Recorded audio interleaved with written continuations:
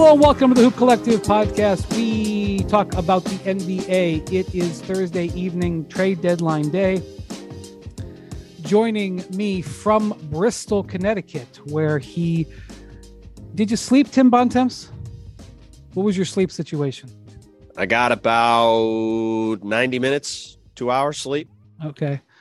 I'm in LA. I got about 3 hours from about 12:30 to about 3:45, and I was on the air for the first time at 4:45 a.m. Pacific time. Joining me from down the street here in LA before he flies to Sacramento tonight to continue on the road with the Mavericks and the Kyrie Irving, Luka Doncic show is Ben McMahon. Howdy, partners. Hopefully you boys can turn on some sympathetic violin music and go to sleep tonight. Good Lord. How much sleep? I ain't complaining. I was asked how long I slept, and I said, that's all. Woj, I know, got about 45 minutes. Yeah. He got less than me, that's for sure. And he's a machine. He's the best. Anyway, so look, since last we talked, Kevin Durant got traded. You guys might have heard about it. The terms of the trade were pretty remarkable. Last summer when Durant made his trade request, we very quickly heard that the asks were exorbitant and they really didn't get any traction because the asks were so high that nobody could bring themselves to it. And the asks were so crazy high here that, and it was basically a one-team negotiation as far as I know. I'm pretty sure it was just with Phoenix. And, the difference is now they're in the middle of the season and there's a new owner. And the other thing is it added about $40 million to the Suns luxury tax. And on his first day as owner, Matt Ishbia approved a trade that not only sent out 4 first-round picks, but added $40 million in luxury tax. There is bunch of 0% chance that would happen with Robert Sarver. Whether or not you think it's, well, let me just ask you this, Bontemps, good deal or bad deal for them? That's a great question. I think I'm not going to say it's a bad deal because they traded for Kevin Durant and he is one of the best players on the planet. I don't think it's the slam dunk deal that it's been posited as by a lot of people. I think over the past, 18 or so hours since it happened, I do think there's a lot of risk for Phoenix with this trade, not only in the long term, because obviously they traded picks for a very long time and they're relying on a mid-30s Kevin Durant and a late 30s Chris Paul to get this thing over the line. But this Phoenix Suns team essentially now has 4 good players. Yeah. And 3 of them, Chris Paul, Devin Booker, very importantly, and Kevin Durant, all have pretty significant muscle injury histories at this point. So obviously, I always say with a trade like this, well, teams got to stay healthy, right?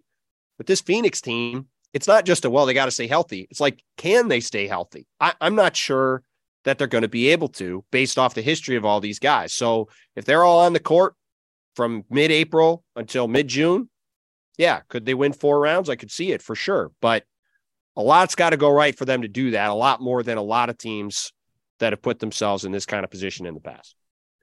Yeah, listen, I think it was a good deal because they did not have a chance to win a championship, and now they do. As far as the Vegas odds go, they are the Western Conference favorites right now. They are still behind the Celtics as far as overall championship odds, but they are right there in the thick of things. And look, they might pay dearly for this long term. And when you're talking about picks that far out, especially when 2 of your 4 best players, including the one you traded for, are deep into their careers, who knows where those picks will be. They certainly could be lottery picks, even high lottery picks. Although if Devin Booker's there, I'm not sure high lottery is going to be the case. But hey, they have a chance to win a championship. And if they win one, it doesn't matter. Exactly. And I like a new owner coming in and saying, look, let's go for it right here, right now. And, it's just, the timing of the trade was hilarious. It happened right before Kyrie Irving started his first post-game press conference with the Dallas Mavericks. Kyrie had barely sat down, and I didn't recognize the young fella who asked this, but as he was sitting down, hey, Kyrie, you hear about the KD trade? What do you think? Kyrie's like, dude, you can ask me that a little bit. Can we just focus on? Yeah, I'm happy we won the game. It was a really nice win, actually. I thought but it was a nice win for the Mavericks. Win, but it's not just a nice win, an important win. Yeah, no doubt. But it's symbolic of just the way that Kyrie, a sidekick again and again and again. The Kyrie trade rocks the NBA. And boy, that's all everybody's buzzing about right up until KD gets traded. Yeah. So Ohm Youngmisuk was in the Clippers locker room, and he informed Kawhi. And Kawhi's trade was pretty rocking to the NBA, and that one happened a little earthquake. That was a little bit later. It was after midnight West Coast, right? Well, yeah. I don't know if it was later than this. It was at least 2 or 2:30. Okay. Eastern, I mean. Yeah. West Coast time, the trade went down around 11, I think, 10:45 or 11. Yeah. And it was just funny, because when the Kawhi trade happened and everybody was like, 5 first-round picks, blah blah blah. The reaction was stunning. The reaction on this was stunning. And so Ohm told him, and Kawhi went, huh. That was as excited as Kawhi got, as Kawhi gets, I guess. So Kyrie did have some interesting comments. McMahon, didn't he say something like, we knew this was going to happen after year one? Didn't he say something like that? Basically said, I mean, I don't have the exact words in front of me, but yes, he essentially said, hey, this thing's been shaky since right after year one. He said he's happy for him, just, hopes it helps his mental well-being. And he wrapped it up by saying, I'm just glad he got out of there. Like, yeah, well, I'm just glad we both escaped Brooklyn. Sure, the Nets feel great that they spent years being dragged through the mud by the entire Kyrie Irving experience for him to spend his first several days after leaving just repeatedly bashing them. Usually, like when Robert Sarver gave up ownership rights of his franchise, he made like $1 billion some odd profit, like some kind of like KD and Kyrie didn't even cash in the $1 billion profit when they gave up ownership rights to the Nets. Yeah, well, you know how we say actions over words. That is our motto on the pod. Actions were that Kyrie wanted an extension. He wanted a new deal last year, and he wanted an extension a few weeks ago. And Shatelia Riley-Irving went on the record saying that he sees Brooklyn as his long-term home. I guess that's technically words, not actions, but right. They wanted an extension. It's the action of trying to stay in Brooklyn long-term. Right. And the action that KD was he signed a 4-year extension. True. And, so it couldn't have been that bad, but I don't want to go back down that path. Well, listen, one time Joe Johnson in Nets history uttered the famous phrase that, quote, it's not that bad here. Apparently it was. But hey, the Nets are yesterday's news. Friedell's apartment lease is about to come up, and that's great timing. Oh my God. He'll be living out of a suitcase. Our guy Nick Friedell immediately got shipped off to Atlanta for tonight's Suns game. All right. So Durant, there's teams I always talk about. You have one of these 6 or 7 best players, and we can debate whether it's 4, whether it's 8, who can be the finals MVP. And Kevin's on the list. Yes. Every team, every time that I'm sorry, I've been up since 3. Every team is trying like crazy to get one of those players and then hold on to one of those players. And if you don't have one, you spend all your time trying to get one. So that is indeed what the Suns accomplished. He is 34 years old. He does have a history of injury.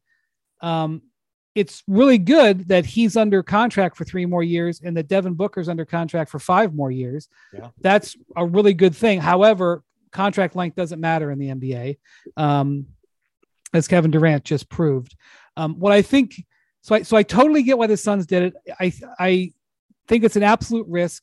But as much as they love Mikal Bridges and Cam Johnson, and they do love them. Yeah. They love those guys. The Twins, this morning in Atlanta, where the team was, they canceled shoot around and they had to get together before Bridges and Cam left. And there, from what I wasn't there, but I was told there were tears. There were tears shed about these guys, leaving, because these guys had been together for years and it was emotional. And I have spent a lot of time around the Suns. I love Bridges' game. I have a high thought about the character of Cam Johnson, but neither one of them are Kevin Durant. And even though some of these picks, especially 2027, 2029, could end up being penal, whenever you got an unprotected pick hanging out there, you're exposed. Very, very high likelihood none of those teams will be one of those guys will be Kevin Durant. And Kevin Durant, when he's healthy, is still playing at an extremely high level. Yeah. So they'll be good players once Kevin Durant's retired. But, if you have 3 or 4 more years of KD playing at or near this level, then you cash those guys in a heartbeat. Yeah. So I do think it's interesting to talk about it from the Nets angle. Bontemps, the first thing that happened when we talked about the possibility of Durant maybe being traded earlier this week, you thought it really made the Irving trade look strange. And I have heard nothing that has made me change my mind on that. Well, I mean, look, I'm not going to go too much over old ground, but I thought they needed to use Kyrie to get rid of Ben Simmons. They'd look a lot different. They're in a pretty good position now, even after this trade, being a much better one if Ben Simmons wasn't on the team. But even removing the Simmons thing, I'm talking about the package that they took. Well, I know, but that's what I mean. They made a package. They traded for a package that was more of a win now package than one to maximize the assets for their team, which would have been to get rid of Ben Simmons. But that being said, it is worth pointing out that after these trades, the Nets, I think, have a really good chance to be in the top 6 in the Eastern Conference at the end of the regular season this year. And they've got a pretty good team. They don't have a great team, not a championship winning team, but they've got a ton of draft capital replenished going forward. And they've got a really solid, deep roster with versatile, switchable players on defense, a lot of shooting, and guys they can flip for more stuff later. I mean, you look at a starting lineup of Spencer Dinwiddie, Dorian Finney-Smith, Mikal Bridges, Cam Johnson, and Nick Claxton. That's a pretty good team. That's a 43 to 45 win team. They're a lot like the Knicks. They're crosstown rivals now. I mean, again, it's not like the Nets are going to be a 25 win team.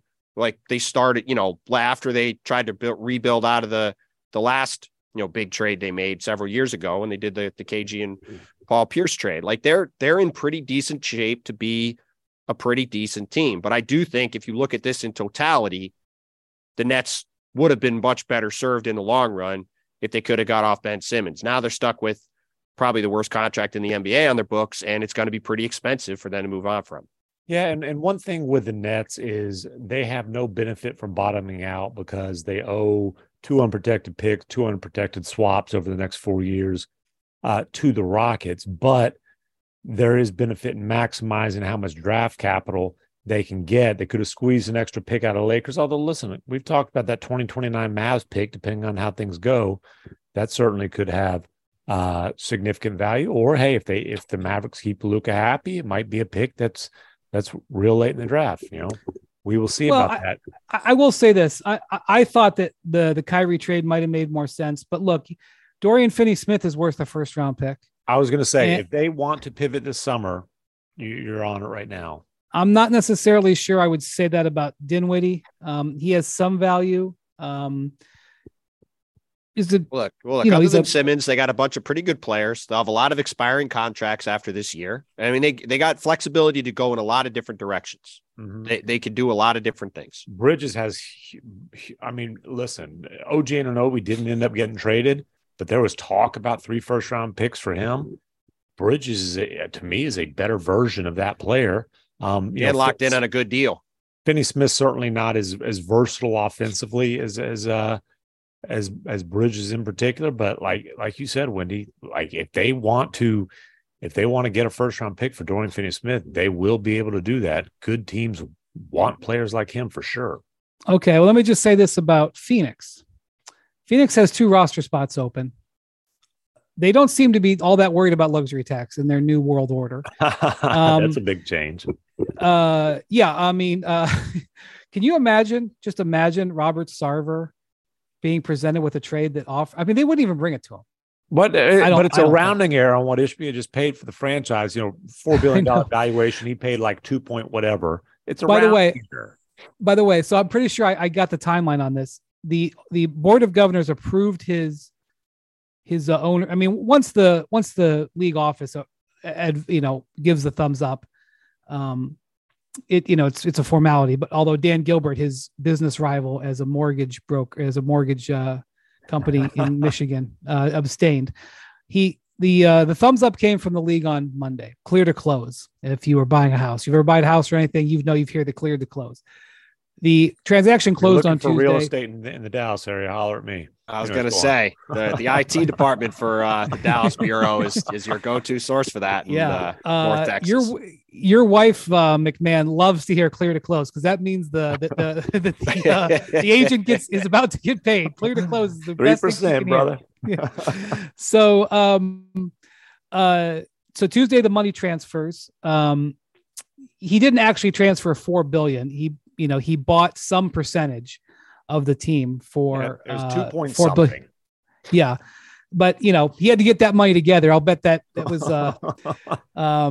he's a billionaire, but I don't think he was quite like Ballmer, who just basically had a cashier's check issued to Donald Sterling. Whatever the amount Ballmer officially who just dug was, around in the couches in his one of his mansions. That's right. Whatever the amount officially was, it was a lot of money for him to get together. Whatever it was.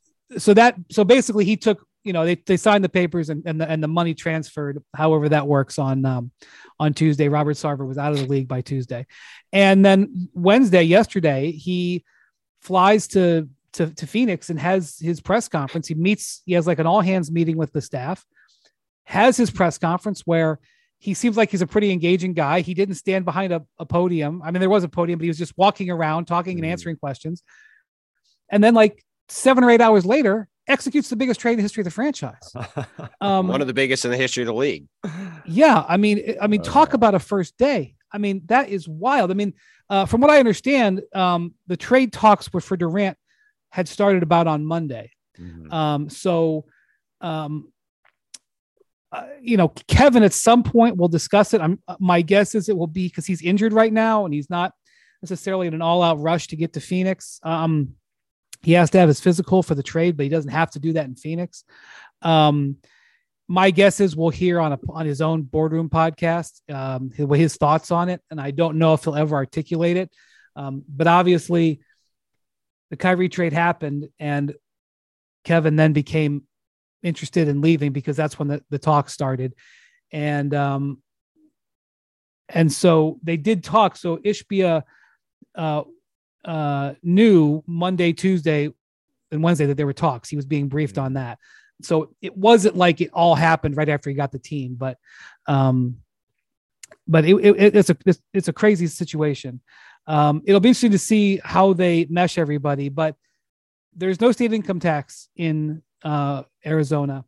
They have, it wasn't like they traded all their draft capital, but they didn't harm their like star players. Like at the end of the day, Mikal Bridges and Cam Johnson are high-level role players. Mm-hmm.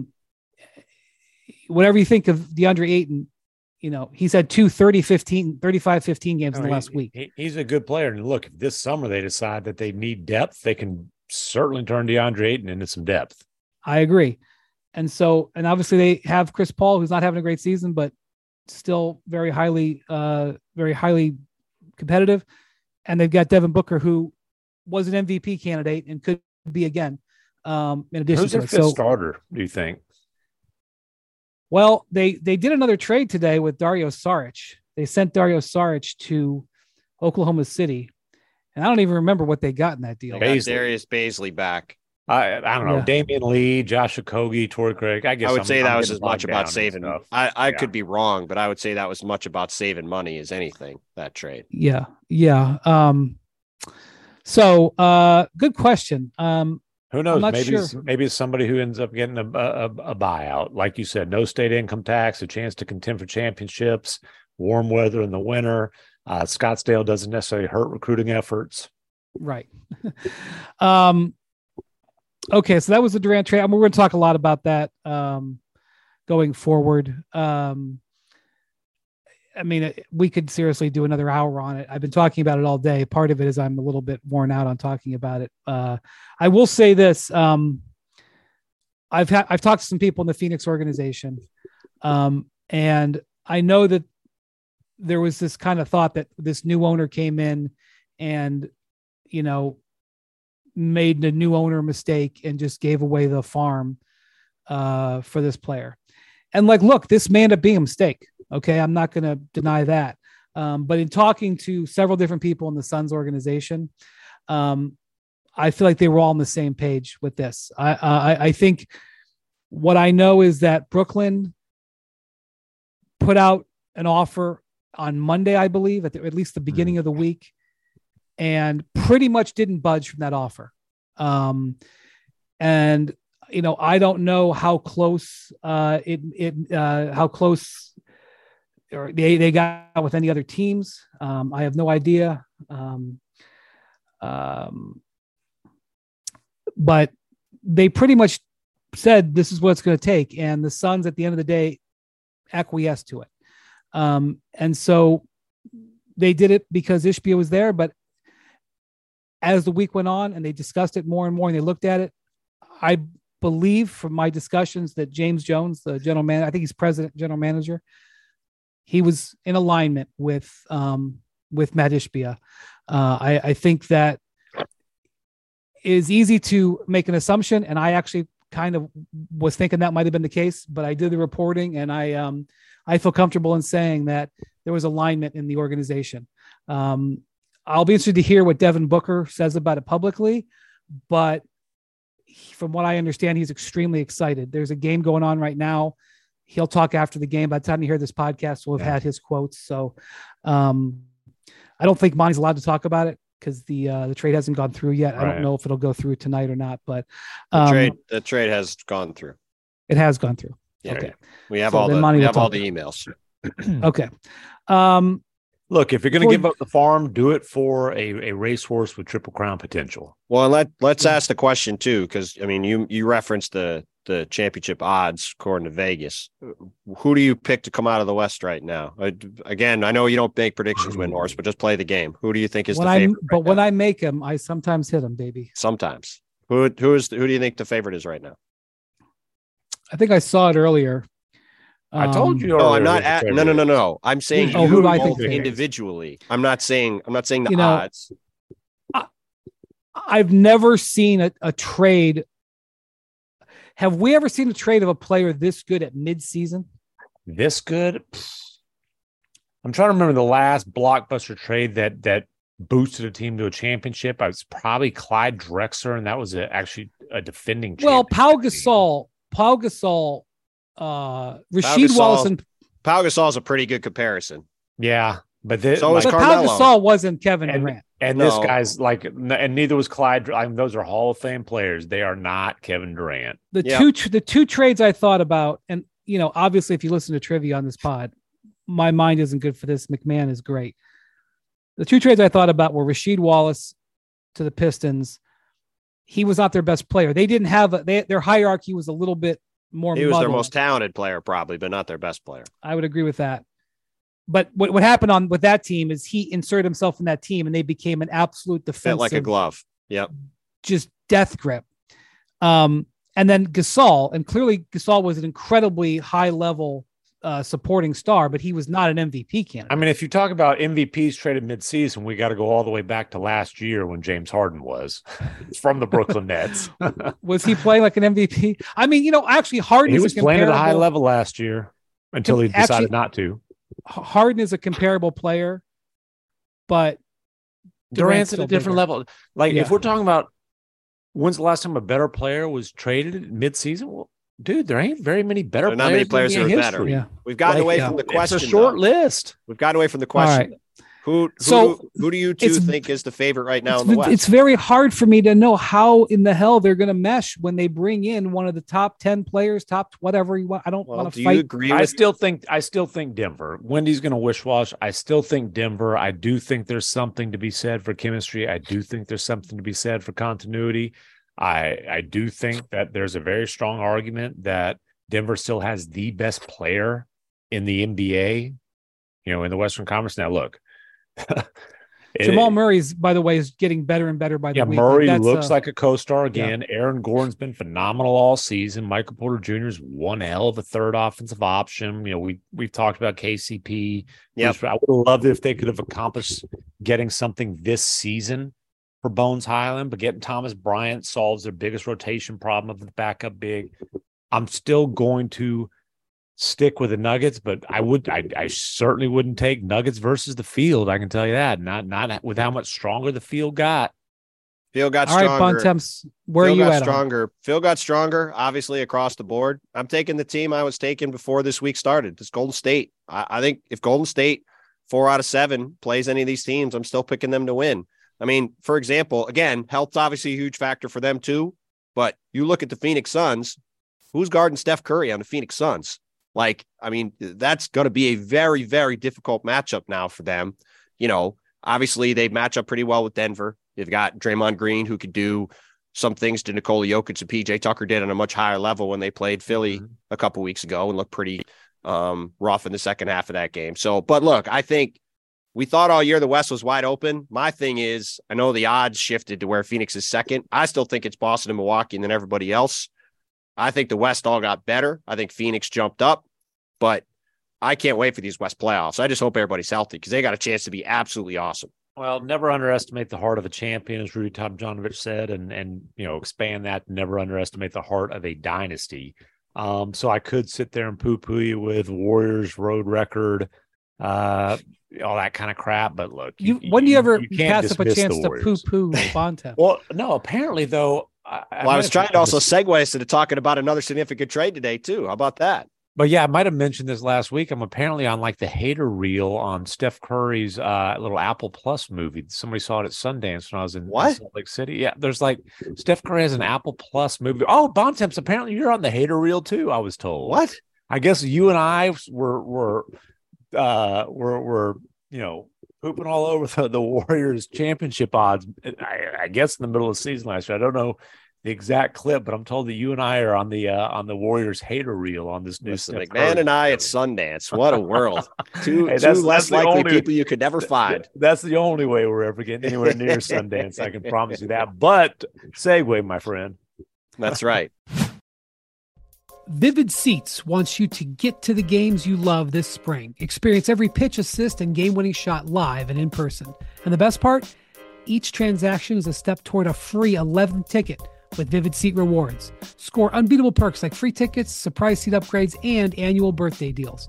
As official ticketing partner of ESPN, Vivid Seats is offering you $20 off your first $200 ticket purchase with code HOOP. That's code HOOP, H-O-O-P. Visit vividseats.com or download the app today. Vivid Seats, experience it live. Now let's talk about the play of the week. The pressure to follow up Hypnotic and Cognac weighing heavily on the team. Hypnotic was in the cup, blue and ready for the play. And boom, Añejo Tequila came in with a smooth assist to Hypnotic's tropical fruit finish. Shaken, strained, poured. It was green and good. The playmaking splash shifted the tempo. Another great cocktail from the Hypnotic team. Every season is Hypnotic and Tequila season. Hypnotic Liquor, Bardstown, Kentucky, 17% alcohol by volume. Hypnotic reminds you to think wisely, drink wisely.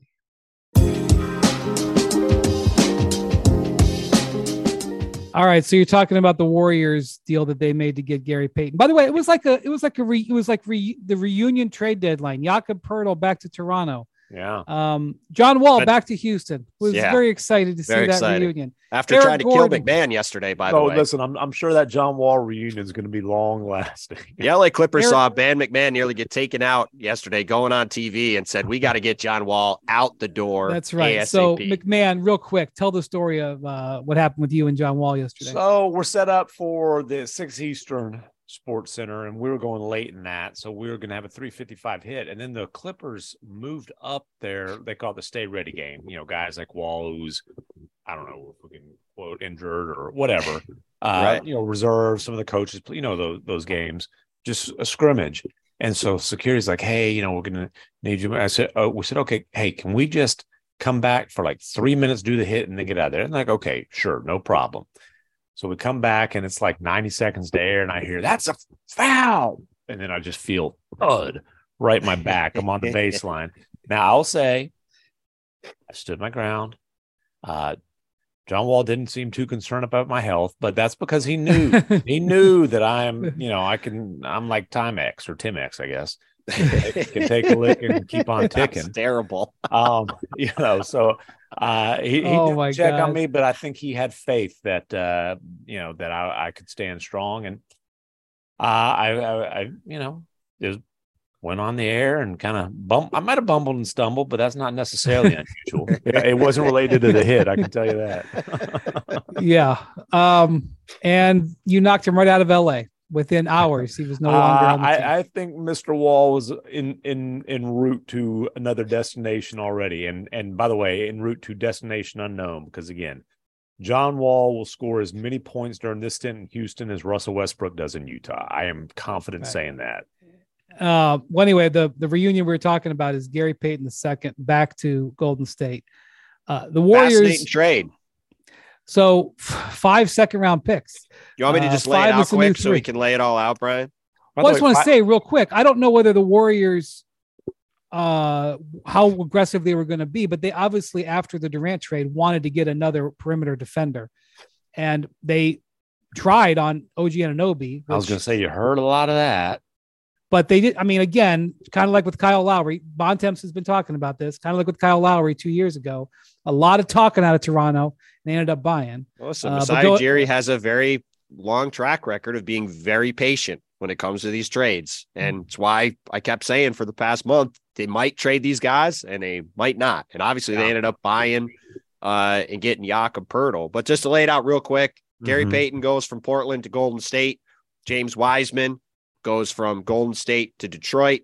Sadiq Bey goes to the Atlanta Hawks, and a bunch of, I think Kevin Knox and a bunch of draft picks, 5 second-round picks, ultimately ended up in Portland, just to lay out the framework of the trade. Very interesting deal. So are teams getting like 3 second-round picks a year now? Because everyone's trading 5. I'm like, how does this math work? The Atlanta Hawks traded 7 second-round picks on deadline day. 7. Wow. Also, one of the things that's been whispered about in the executive circles on deadline day, I haven't talked to him, to be clear, but our guy Mike Schmitz with Joe Cronin, the front office in Portland, their first year. I guess Cronin was the acting GM a year ago, but Schmitz's first deadline. Anyway, I guess that like they were the story is they were holding the Warriors' feet to the fire for every last one of those picks. I'm sure Schmitz likes I'm sure Schmitz has some ideas about who those second rounders going to be. Hey, listen, he drafted Jabari Walker at like 57, 58 this year. The past year's draft, he looks pretty nice pick by Mike Schmitz. And by the way, so the other one of the other trades that Portland made, they on Wednesday they traded Josh Hart to the Knicks for a first round pick, and if the Knicks miss the playoffs this year, that pick immediately transfers to 4 second rounders. So look, I think the Knicks have a good chance. Which pick is it? Do we know? The Knicks pick this year. The Knicks own pick this year. They either give it to them if they make the playoffs, or it becomes 4 second rounders. I hear you. And I also hear that that was a grinding negotiation for those 4 second rounders. But if the Knicks miss the playoffs, which I actually think the Knicks' odds of making the playoffs increase because the Nets have a good lead on them, but so the Nets, the Blazers could come away from this trade deadline having gotten 9 second round picks. All right. Their summer league squad is going to be awesome. Bontemps, Gary Payton coming back. His season has been derailed a little bit due to injury, but this guy was an important player for them. And the Warriors could have just done the Wiseman trade and saved the money, and it would have been massive, massive savings. And they are going to save money next year a little bit, but it was pretty is a pretty significant move for the Warriors to go do this and giving up on Wiseman. But also, that's where we need to start. I mean, they saved a little bit of money. They could have, I think you could debate whether you'd rather have Saddiq Bey or Gary Payton II. I think there's pros and cons in both directions there. Obviously Golden State prioritized getting a guy that's familiar with their system, knows how they want to play. Steve Kerr is obviously going to trust him. He loves Gary Payton II, loved having him with the team last year. Like you said, he was a big part of their run to the title.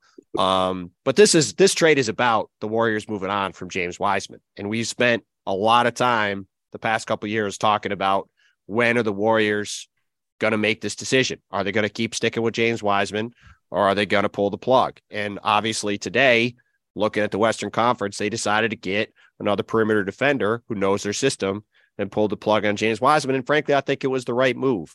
Like, I'm not saying James Wiseman has no chance to become a decent to good NBA player down the road. He very well might be. He's had a star-crossed run. He's barely gotten a chance to play. He's had injuries. He had his, obviously, 1 year at Memphis derailed, but he needs a chance to get on the court and get minutes. And that just was not going to happen with the Warriors. And the Warriors are trying to win a championship. And Steph Curry and Draymond Green and Klay Thompson are running out of time, and getting Gary Payton II in there, I think makes a ton of sense. I understand why they did it. I think it was the right move all the way around. It's interesting that it's Detroit. And look, I get it. Like, it's a guy who was a former number 2 overall pick, still young. There's potential there. The only reason I say it's interesting is because they do have literally the youngest player in the league starting for them at center right now, in a lottery pick, Jalen Duren, that they really like. So, they traded up. They traded up to get him. Yeah, right? and he's had a nice rookie year. Well, Saddiq Bey is also a decent wing. I mean, he shot 38% as a rookie. He's been down around 34.5% the past couple of years. But in today's NBA, where everybody's trying to find wing players, they sort of decided to trade out Saddiq Bey for James Wiseman, which is an interesting upside play given where they were drafted. But, you heard Saddiq Bey's name come up a bunch the last couple of months. I always thought it was kind of odd. And look, for an Atlanta team that needs perimeter defenders and guys to play around their guards, I like the move for the Hawks. I think it's a pretty slick piece of business for them. Almost Mavs Saddiq Bey. He was the guy that Donnie Nelson was going to pick in that draft until he realized, oh, wait, this ain't my draft to run. It's Bob Voulgaris. and the rest is history. By the way, the guy they did draft is pretty good. He's, we can talk about he ain't Desmond Bane, but Josh Green is really good. And the Mavericks are the one negotiating win they had in that Nets deal was keeping him out of it. And if the Mavericks make a run, people are going to know Josh Green really well by the end of this postseason. Well, by the way, first major deal for Landry Fields as the general manager of the Hawks, getting Saddiq Bey. But one of the reasons why the Warriors wanted to move off Wiseman, he obviously had been a disappointment, but he is scheduled to make $12 million next year. Yeah, their payroll is headed north of $400 million, and they just didn't feel like he was a $12 million player. Well, it's not a $12 million player. It's a 12 million times whatever with the luxury tax. Right. Yeah, I mean, they saved $7 million this year and they saved $30 million next year, according to Bobby Marks. Just on that just that deal alone.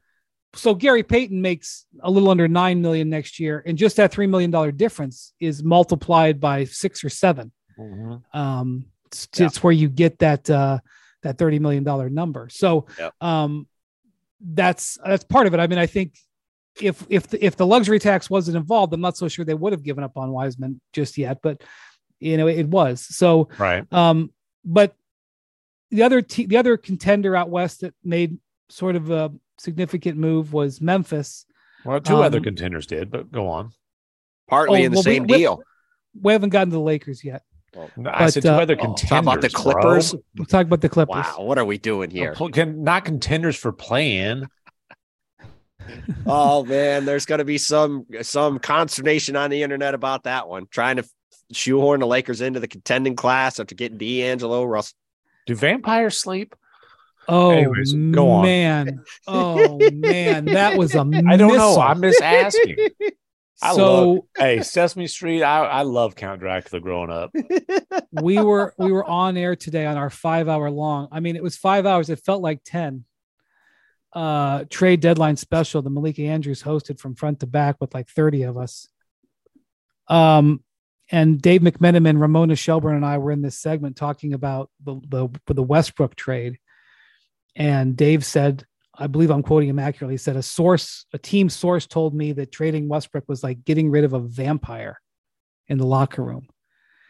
And I mean, I wasn't on screen because it was a solo shot on Dave. And it's a good thing I wasn't, because my head snapped back. Dave likes those solo shots. Oh my God. What? Woo! Oof.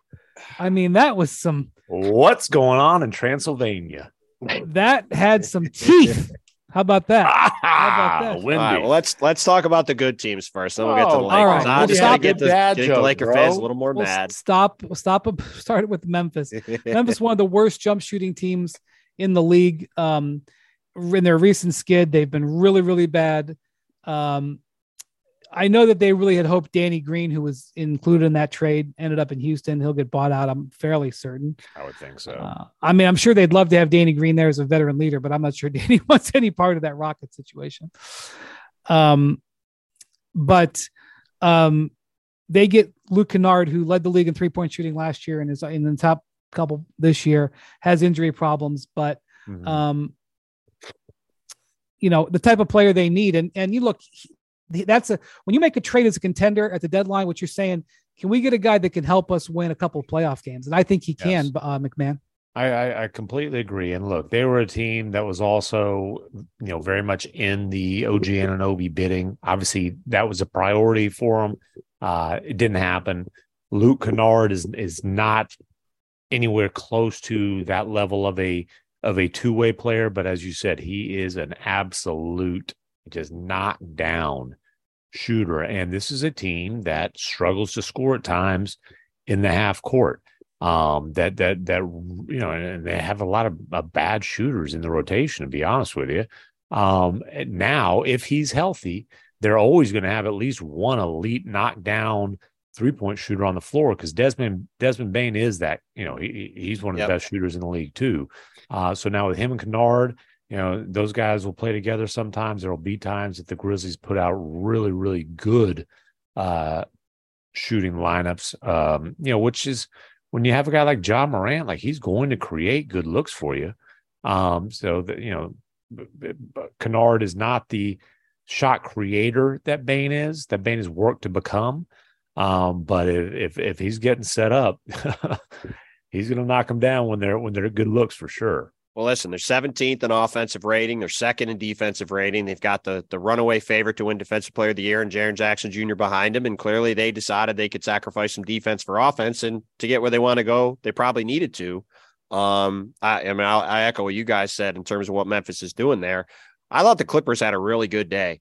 I mean, turning essentially Kennard, who was not really playing for the Clippers, John Wall and Reggie Jackson into Bones Highland, good flyer for them as a younger guy. See how he does there. He doesn't need to play for them, but they can, see if they can develop him into something with a roster without a lot of young talent. Mason Plumlee, who gives them a lot of the things they had from Isaiah Hartenstein last year, could do some dribble handoff stuff, really good passer out of the high post, can run some different stuff with him. He's had a really good year for Charlotte. There was there was talk leading into the deadline. Maybe he'd end up as a buyout guy in LA. Obviously now he gets to keep his bird rights, gets to the Clippers now. And then getting Eric Gordon, a guy who, McMahon has been all over the Eric Gordon beat for years. It's felt like he's been in purgatory in Houston for a really long time. Yeah, him and John Collins have been in trade rumors for years now. Collins is to be continued. Gordon finally got out. Yes, and I think he's another guy, a floor spacer, can guard. He's going to be motivated, I'm sure, going to a situation like that in LA. Fits with the way those guys play. And you mentioned it, Brian. Danny Green, the buyout market's generally overrated. Danny Green is a guy I'm very curious to see where he winds up. We asked earlier about where that fifth starter is in Phoenix. I could certainly see them going after Danny Green. He would be an interesting fit there. He'd be an interested fit on basically any contender as a potential 3-and-D wing veteran presence. So I'll be curious to see what happens. I'm also interested actually in a guy that the Clippers did trade, and that's Reggie Jackson. Reggie Jackson is a dude who, you've heard like the Mr. May jokes because he showed up in playoffs before. And, listen, I'll just throw one team out there that could certainly use his services, and that's the team I'm covering the most often. The Dallas Mavericks need a third ball handler. He would certainly fit that bill. What about Russ? I think Russ would be great. I think it would be awesome if you had Kyrie and Russ. I think the loquacious Luka Doncic would be great. Yes, I think Russ's third fiddle has proven to be something that you really want to you strive for energy into. Plus, the vampires don't they don't do well in heat. It's a little hot. For sure. But 6 weeks ago, last time I was in LA for NBA Today, Danny Green was on the show and we were talking about trades, and he was sitting next to me. You traded him. And I said, Danny, I put my arm around him. I go, Danny, they might trade you. And people, couldn't believe that I had dared to say that Danny Green might get traded. The guy's been traded like 7 times in his career. I mean, Jerry Stackhouse had a classic line: the checks cash in all 50 states and Canada. Listen, I can empathize with guys who you got to pack up, and especially if you have family and all that stuff. Like, I get it. I empathize. I'm also envious on the 1st and the 15th, so it's part of the business. Yeah, for sure. The Clippers, I thought I saw some grades out there that were kind of shaky on them. There were some people on our panel that didn't love their day, and I was like, really? They got Bones Highland. I know he's a limited player. They had Bones. That, to me, that's a future move. It is interesting because, like, the guys he reminds you of are former Clippers 6th man of the year, Jamal Crawford and Lou Williams. Yeah, exactly. I think that's the kind of player he has a chance to be. I think putting him out. Look, if Michael Malone thought he could be put on the floor in a playoff series right now, he wouldn't have been traded for 2 second-round picks. Right? That's right. 2 seconds. That's right. And the draft compensation that they had to give for Eric Gordon was a partial pick swap. Yeah, it's swapping one they got off of John Wall, which was clearly something that they were going to do one way or the other, whether it was buying him out or trading him. Right. And then they're picking the Bucks pick, right, McMahon? Yeah, you're right. It's a pick swap it's the Rockets' rights, but they have the rights to swap the Clippers for the Bucks. So depending on how things go, the Bucks will be late in the first round. Clippers ain't gonna be too, it's not like you're moving up 12, 14 spots. Maybe it's 8, 10, I don't know, 6. We'll see. Well, speaking of the Bucks, they play across the street here in a couple hours, going for their 9th straight win. I don't know what'll happen. I like their chances considering LeBron isn't playing tonight. The Bucks, plus half the Lakers rosters like in transit. That's right. Well, the Lakers, not including Hachimura, the Lakers traded 5 players today and acquired 5. Well, in the last 2 days, traded 5 and acquired 5. And during the entire trade season, traded for 6 players, which is exactly what you needed. It's never a good sign, by the way, when you trade out like half your roster during the year. It doesn't, it means things aren't going to plan. But I do think that they had a decent day. But first off, I want to talk about the Bucks. They tried to get Jay Crowder for months, couldn't do a deal with Phoenix. And then, in the middle of the night last night, and the Bucks are all out here, and their owners are out here, and their front office is out here. They're all here. It was like midnight last night. Like all of a sudden, they're world champs. And Jay Crowder all of a sudden is a net. And now the team they've been negotiating with and trying like hell to make a deal is now you like pivot. And they ended up giving 5 second-round picks in a 3-team trade. They offloaded salary to the Pacers. The Pacers rented their cap space for them. I don't know. I saw somebody did the math. 270 days since Jay Crowder has played. I don't know what they're getting, but Bontemps, this is a similar type trade to acquiring PJ Tucker at the deadline the year that they won the title. Certainly what they hope it is. And like, this is what the Bucks do. The Bucks, they stitch things together, and like John Horst, their GM, like he is underrated. Look, it's really nice to have Giannis Antetokounmpo. As somebody who's covered LeBron for decades, I can tell you that the GMs who've had LeBron, they look pretty good. Okay. Most of them. It helps to have LeBron. John Horst will be the first to tell you that Giannis is the driving force, but they've done some nice stuff around the margins in recent years. And this is a nice move, Bontemps. Look, they every year at the deadline have aggressively tried to get better. They've added Nico Mirotic in the past. They got PJ Tucker. Obviously today they get Jay Crowder. Last year, last year they just moved some money around. They got Serge Ibaka. That didn't do much, but they're always trying to do stuff. And I'll also say this too: the Bucks have spent a lot of money putting together this team, and they added to it today. Like getting Jay Crowder, they have a couple roster spots opened up. They moved out Jordan Nwora, moved out George Hill, moved out Ibaka, who obviously wasn't going to be a factor for them. They could be another team that's potentially intriguing for some buyout guys, even though the buyout market generally is very overrated. Maybe they'll catch lightning in a bottle with a guy. But look, they had one of the best teams in the league, and they went out and got a guy in Jay Crowder, who, if he comes in and is anything close to the guy that they hope he is, he's a guy that can play in the final 2 or 3 rounds of the playoffs. And if you can get one of those guys at the trade deadline, that's a win. And when you look at the top of the Eastern Conference, they got Jay Crowder and the Celtics got Mike Muscala. 2 teams at the top added depth pieces to help them get farther in the playoffs. And outside of the Nets, everybody else essentially stood pat. So if you're those 2 teams, I feel pretty good about the way this shook out, because nobody really closed the gap for me with the Bucks and the Celtics and everybody else. I think that Crowder, I definitely like this move. I think he's lost a half step defensively, but he's still a tough, physical, switchable, competitive defender. He's more of a volume shooter than a pure shooter for sure. But when he gets hot, he shot lights out during the Heat's final run. He stretches the floor. Teams guard him out there. And the Bucks front office has done a great, even some of the summer stuff that they've done, getting Bobby Portis kind of as a bargain bin guy, Brooke Lopez, and look how well that's turned out. Yeah, Bobby Portis, it wasn't a deadline deal, but that was a nice move too, man. Yeah. Look, they've done a great job building out the roster. They've done a great job. You didn't mention Philly. I like Philly's trade. I like Jalen McDaniels. Not only that, they got under the tax with that trade. Yeah, they were going to get out of they were either going to make a big upgrade to get out of the tax. And that was an odd move for Charlotte. I'm not really sure what Charlotte was doing there. I got Matisse Thybulle going to Portland, even though he's sort of a different version of Josh Hart. They got a bunch of assets and replaced Josh Hart. I thought that made sense. I think Philly getting a young, interesting wing made sense, getting out of the tax. I don't really know what Charlotte was doing, but that's okay. Selling players. But they I also sold Plumlee and they sold McDaniels. True, but to me, that was a nice move, McMahon, but it didn't close the gap with those other 2 teams. I need to see Philly beat Milwaukee or Boston. They didn't add a meaningful upgrade. Bontemps is really a fan of the Muscala move. And I will say, I watched him this week in person.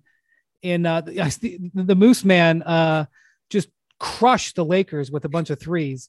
They were not exactly getting out to the perimeter that night. That's former Lakers great Mike Muscala, the one who they gave up Vika Zubac for. Yes, that's correct. Well, I like the Muscala trade a lot better for the Celtics that they just made than the one that the Lakers made. I'll say that. Well, yeah, obviously. And look, Boston again. I was in Boston last night. They played Philly. Great win. 4 starters out. We'll see how long Jaylen Brown's out after accidentally getting hit in the face by Jason Tatum during that game. But they had 3 starters out the whole game. They go on and win, beat the Sixers, who are healthy, fully ready to go for the game. And Robert Williams and Al Horford both didn't play. So obviously, very impressive win for Boston to do that. But they've been managing. Al Horford hasn't played in the second half of a back-to-back all season. He sat out last night with knee soreness that kind of popped up out of nowhere. You have Robert Williams, who they're obviously going to be careful with his ankles and knees after all the injuries he's had over the years. He missed the first 2 months of the season after knee surgery. And Muscala can play the exact role that Al Horford's playing now as a floor spacing big. He's a smart player, knows how to play. And as you mentioned, Brian, you look at the numbers. When he's been on the court for the Thunder, they've been really, really good. And, it certainly isn't going to hurt their chances of sliding a little bit back to not have him on the team, as you mentioned on TV earlier today. But it's not a huge piece, but you look at all these depth bigs that got traded around, like Mo Bamba ended up on the Lakers. Like we joked about Muscala and the Ivica Zubac trade. Muscala would have helped the Lakers. I would rather have him. And if for the Celtics to get him for 2 seconds on a team option for next year for 3.5, It's a small move, but for a team needs some depth, it's a really good move. I'm not sure that the Thunder are interested in making those playoffs. I think they're okay with where they're at. The thing about the Thunder is I'm extraordinarily impressed with their perimeter. Are you calling them the tanker again? I did. Why? It's not tanking. You used to just mock them as the tanker all the time, Wendy. I can't believe you used to do that. Look, I don't want any calls. The thing about it is, like, their biggest weakness is that their interior defense is awful. Well, and they have a certain guy who is going to be pretty darn good, in my opinion. Chet Thompson, who ain't playing. Or Chet Holmgren. I almost said Klay Thompson. I messed that up. I'm tired. Chet Holmgren. We are tired. Okay, so Chet Holmgren is going to be a very good player player right now. Game 6, Klay showed up in the regular season. That's right. But Chet Holmgren is going to be a good player. And if he was just healthy and you drop him in on the Thunder, they're making the playoffs this year. He fills two needs for him. Their two biggest needs: shooting and rim protection. That's right. Yeah, and Bukashevsky is also out. Not that he's Olajuwon, but they lose one of the big guys. They would up to be able to put 212 pounds. Hey, he was out. He was out here, and they wanted to make sure Poku was there to witness the LeBron. So if you're trying to tank, you can't let Poku play point guard. They found that out against the Daniel Oturo-led Clippers a couple years ago. It was a memorable game that night. Before we go, I do want to talk about the Lakers. So this is a nuanced conversation. McMenamin, who's covered the NBA for almost as long as I have and seen some stuff, I respect his opinion. He came to me when I got out here on Tuesday, when I came to the Laker game on Tuesday, and he just said, I hope I'm not speaking out of turn, but he's just like, Westbrook can't stay here much longer. He goes, Ryan, he called him a vampire on television today. He didn't call him a vampire. Whatever. He said that someone called him a vampire. The point is, I don't think you're speaking out of turn for him saying it was bad with Westbrook with the Lakers. And I don't. He ain't going to Russ's birthday party regardless at this point. For the ones who get it done, Grainger offers high-quality supplies and solutions for every industry, as well as access to product specialists who have the knowledge and experience to answer your toughest questions. Plus, their commitment to being your safety partner can help you keep your facilities safe and your people safer. Call or click Grainger.com or just stop by. You can now stream the most MLB games on DirecTV without a satellite dish. Yes, catch the clutch hits, strikeouts, grand salamis, web gems with nothing on your roof. So who's ever up there, whether it's the roofers, Santa, birds, old-timey chimney sweeps, moody teenagers, thrill-seeking raccoons, you name it, they won't find a satellite dish. But you will find your MLB games on DirecTV. That means DirecTV is your home for baseball this season. Root with nothing on your roof. Yes, stream your team. Call 1-800-DirecTV or visit DirecTV.com. Sign up today. Claim based on total games carried on sports networks. Sports availability varies by zip code and requires choice package.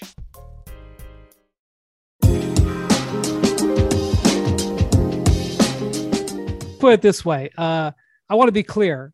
I've been to 3 Laker games this year. I am not purporting myself to be a Laker insider. However, tonight, Wendy. Yes, sir. But having been around that team that day, let's just say that I don't think Patrick Beverley, who I like as a guy, I've known him for years. He was in no mood, and Russ was in no mood. And like, even watching the interactions when they're out on the court between LeBron and Russ, whoa boy. Honestly, it was there was strange mojo when LeBron broke the record, and including by a superstar who's still on the team.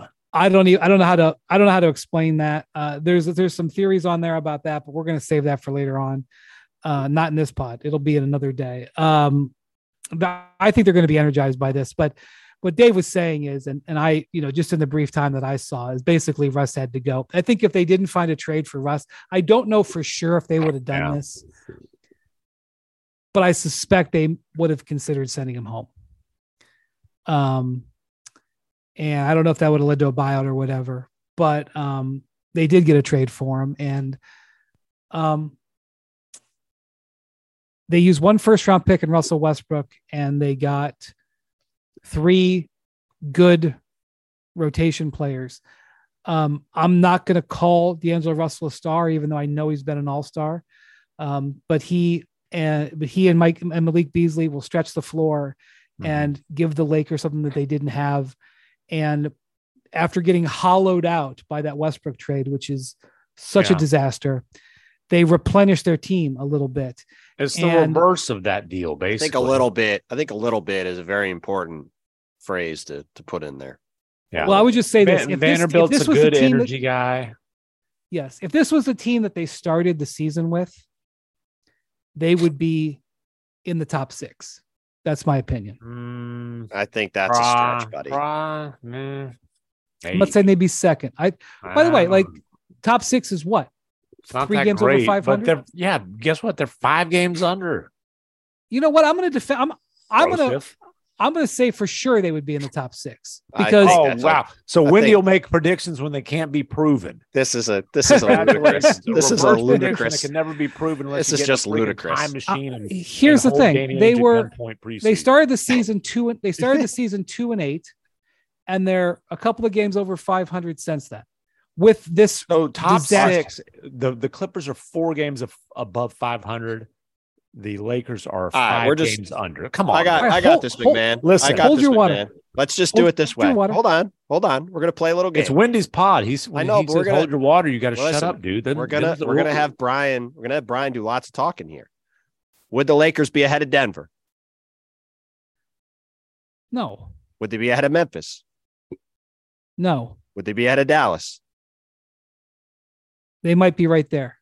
At 30 and 26? They'd be ahead of Phoenix? Yeah. Ahead of the Clippers? Yeah. You're saying they would have been 9 games better? Yeah.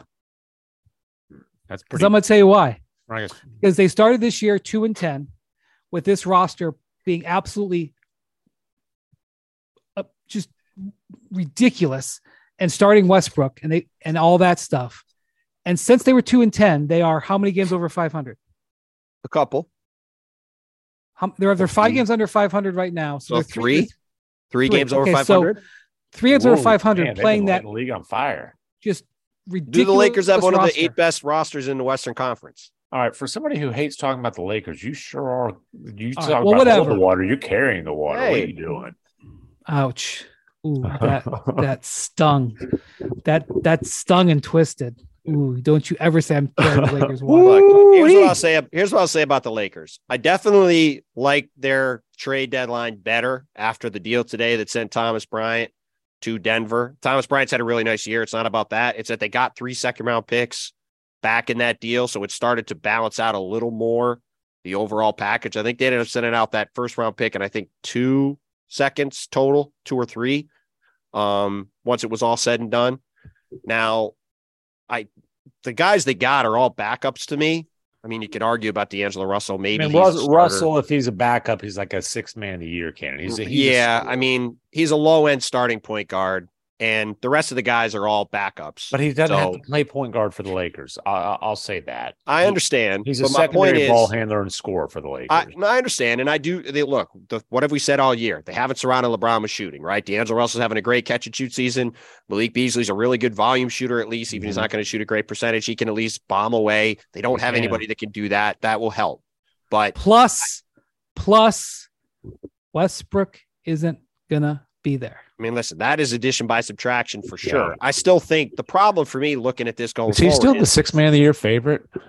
One of the most ridiculous things that, oh my God. Just you know how many times I was asked so many times over the past month, Russell Westbrook going to win 6th man of the year? I just kept saying, no, it's not going to happen. He's not going to happen. He was a favorite last I looked. God. It was so bad. A lot of money was wasted on that. That being said, I think if you look at the Lakers roster, I still am not sure they're one of the 8 best teams in the West. And they've expended a decent amount of assets I would say slightly to moderately improve. And now they're that much more limited on what they could do in the future. And they're a little bit more. They're limited because they gave up the 1st-round pick, but they didn't give up both. I give them credit for improving the roster now without giving up both of those things. And then they have flexibility going into the summer because look, D'Angelo Russell's in the last year of his deal. Now, maybe they end up paying him and he stays, but they have flexibility there. Malik Beasley has a team option. That, hey, if they need, and he's 16 million is not a bad number for him. I think it's 16 and a half maybe next year.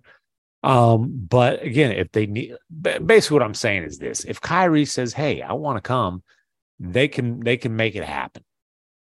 They can. And so this, as opposed to if they'd have taken out, and I could argue Conley would be a better fit for the Lakers this year, but Conley is guaranteed 14 million change next year. And if you keep him, it's 24, but so this deal gives them more, it keeps the Kyrie hopes alive. But if it's the Kyrie thing, then you are gutting your depth again, because by the way, I do think they have a top 8 roster in the West.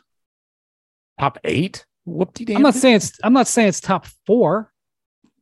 Well, they got LeBron James and Anthony Davis. Cool. I think right now they've got a top 13 team in the West. Well, that's true. That's the issue. Look, I told our buddy Dave today, I said, "Hey man, the moves they made, they're good enough to get you back to being Mac 10 seed again."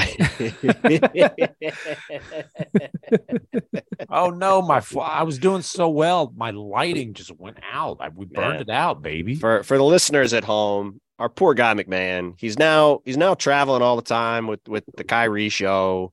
He's trying to do TV by himself. He's struggling with the tripod. It's a real struggle for our guy. He had to leave like in a whim to come on this road trip, this 3-game trip. And he didn't bring his microphone. So we had to Wendy delivered me one. Look at this bad boy. Well, now you've unplugged it. Now you've unplugged it, Pally. Come on. Wait, I did? No, it's plugged in, right? It was. Now it was not. Now it is again. Look, this thing. My home mic. Oh my God! The little stand to it. I got a stand. We're an audio podcast, and you're leaving the microphone away from me. We're about to wrap up here. Why? I was about to make a point that Bontemps could use against me for the next 3 months. Do it then. Like that. Take control. About Be LeBron. Lakers, take control. about the Lakers actually having a roster that is top 8-ish. I don't know, whatever. You just declared it was top 8. Now you're already running away from it. You notice that, man? He's running away. Whatever. They do have LeBron James and Anthony Davis last time I checked. So let me ask you this one real quick. So Minnesota was the other team involved in that trade. Obviously, the Jazz, part of the benefit of that trade is the Jazz will sink to a solid spot in the middle of the lottery at this point. That's Minnesota right now is 3.5 games above the Lakers in the standings. Who finishes the regular season with a higher seed? Minnesota. Wendy? Oh, they're getting Karl Towns back, soon. Well, I know, but you were just declaring. You just declared that the Lakers were about to soar up to 4th in the standings. Well, I know. Well, if you want to take, look, they had to play with Russell Westbrook for 50 games. Can I tell you that doesn't go away? Mike Conley Jr. is going to help the Timberwolves so much. Like Gobert, Gobert's ecstatic about having him back. Somebody actually has thrown him lobs, and that's his love language. I think Conley's maturity, wisdom, all that kind of stuff, I think it's going to be really good for Ant Edwards. Man, you've talked about that openly on the pod, how much it would have helped them to have Mike Conley. You talked about it a bunch. I mean, I suggested a Conley-Russell swap early in the season, and they didn't let me come to Utah till the middle of the season because I threw it out there. Guess who else is not coming to Utah? Russ. I was just going to say this Laker thing. First off, I think Rob Pelinka did a good job knocking this team in line. I think he did a bad job putting it together.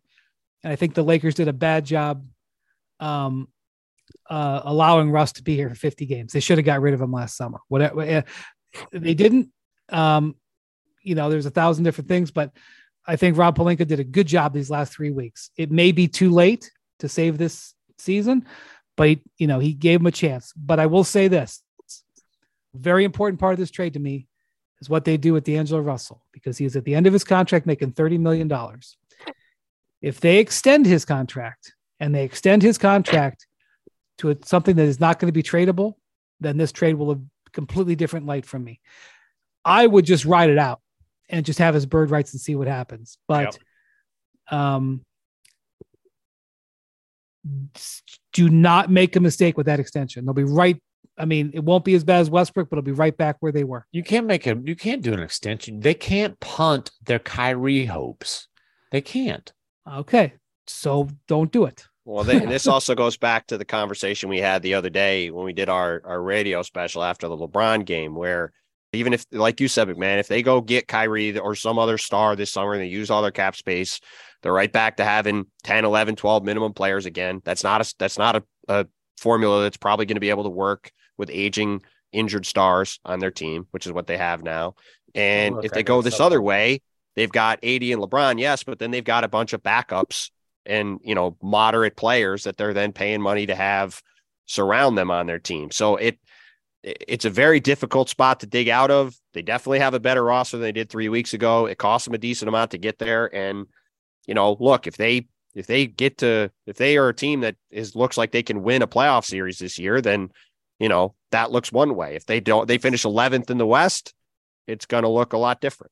Well, the last time I saw the Lakers play at the building formerly known as the Staples Center, I looked up at all those banners and I found the spot for a play-in participation. It real nice right up there. By the way, speaking of banners, this is the last thing I'm going to say, and then we'll go.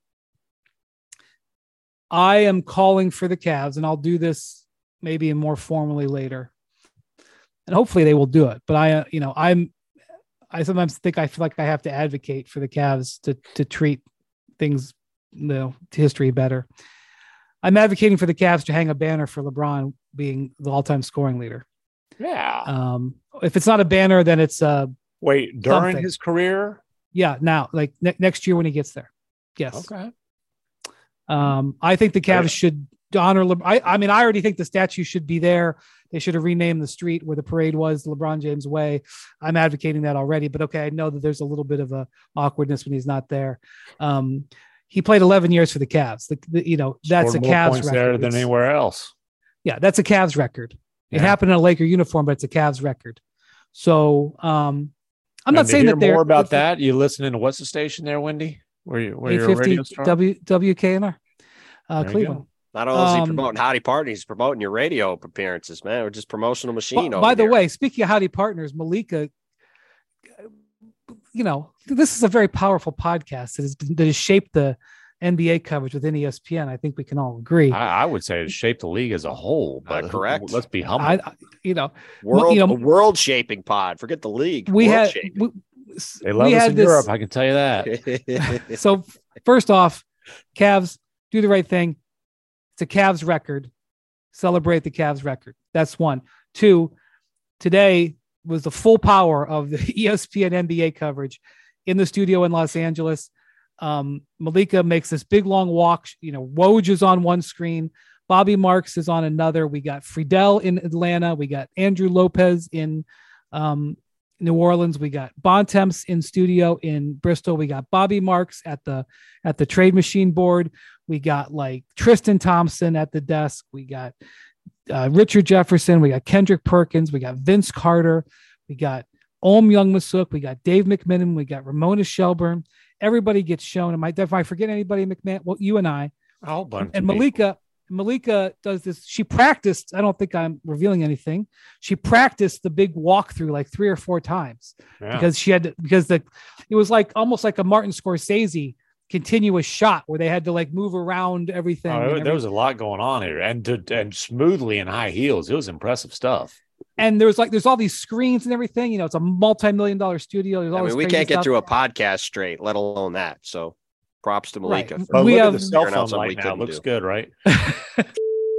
Yeah, you guys, if you guys listen, I have no idea the ridiculousness that was going on with McMahon trying to make the lighting work on his ugly mug here a few minutes ago. That's a multi-million-dollar studio. This is a multi-dollar podcast. and so she comes by, and the moment, the key moment of the entire introduction is Malika turning to McMahon on national TV in front of a massive audience, and McMahon saying, "Howdy, partners."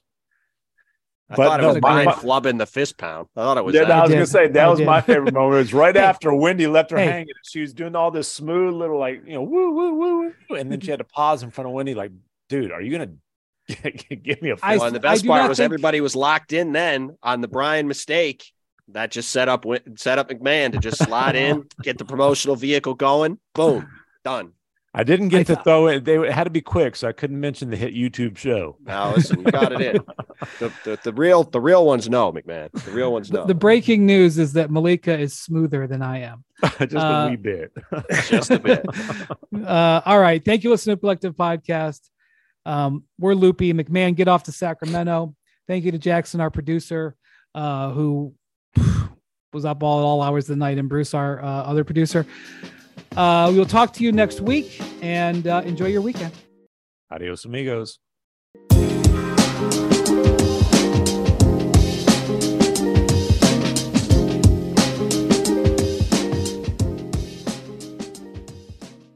And now, two pigeons bemoaning the fact you can stream DirecTV satellite-free. You see this? A family watching baseball on DirecTV with no satellite dish in sight. Let's heckle them. You call that changing the channel? Choke up on the remote, buddy. I hope getting all these games on DirecTV makes up for your mother not pre-chewing your sunflower seeds. DirecTV has the most MLB games. Call 1-800-DirecTV. Claim based on total games carried on sports networks. Sports availability varies by zip code and requires choice package. Terms and restrictions apply.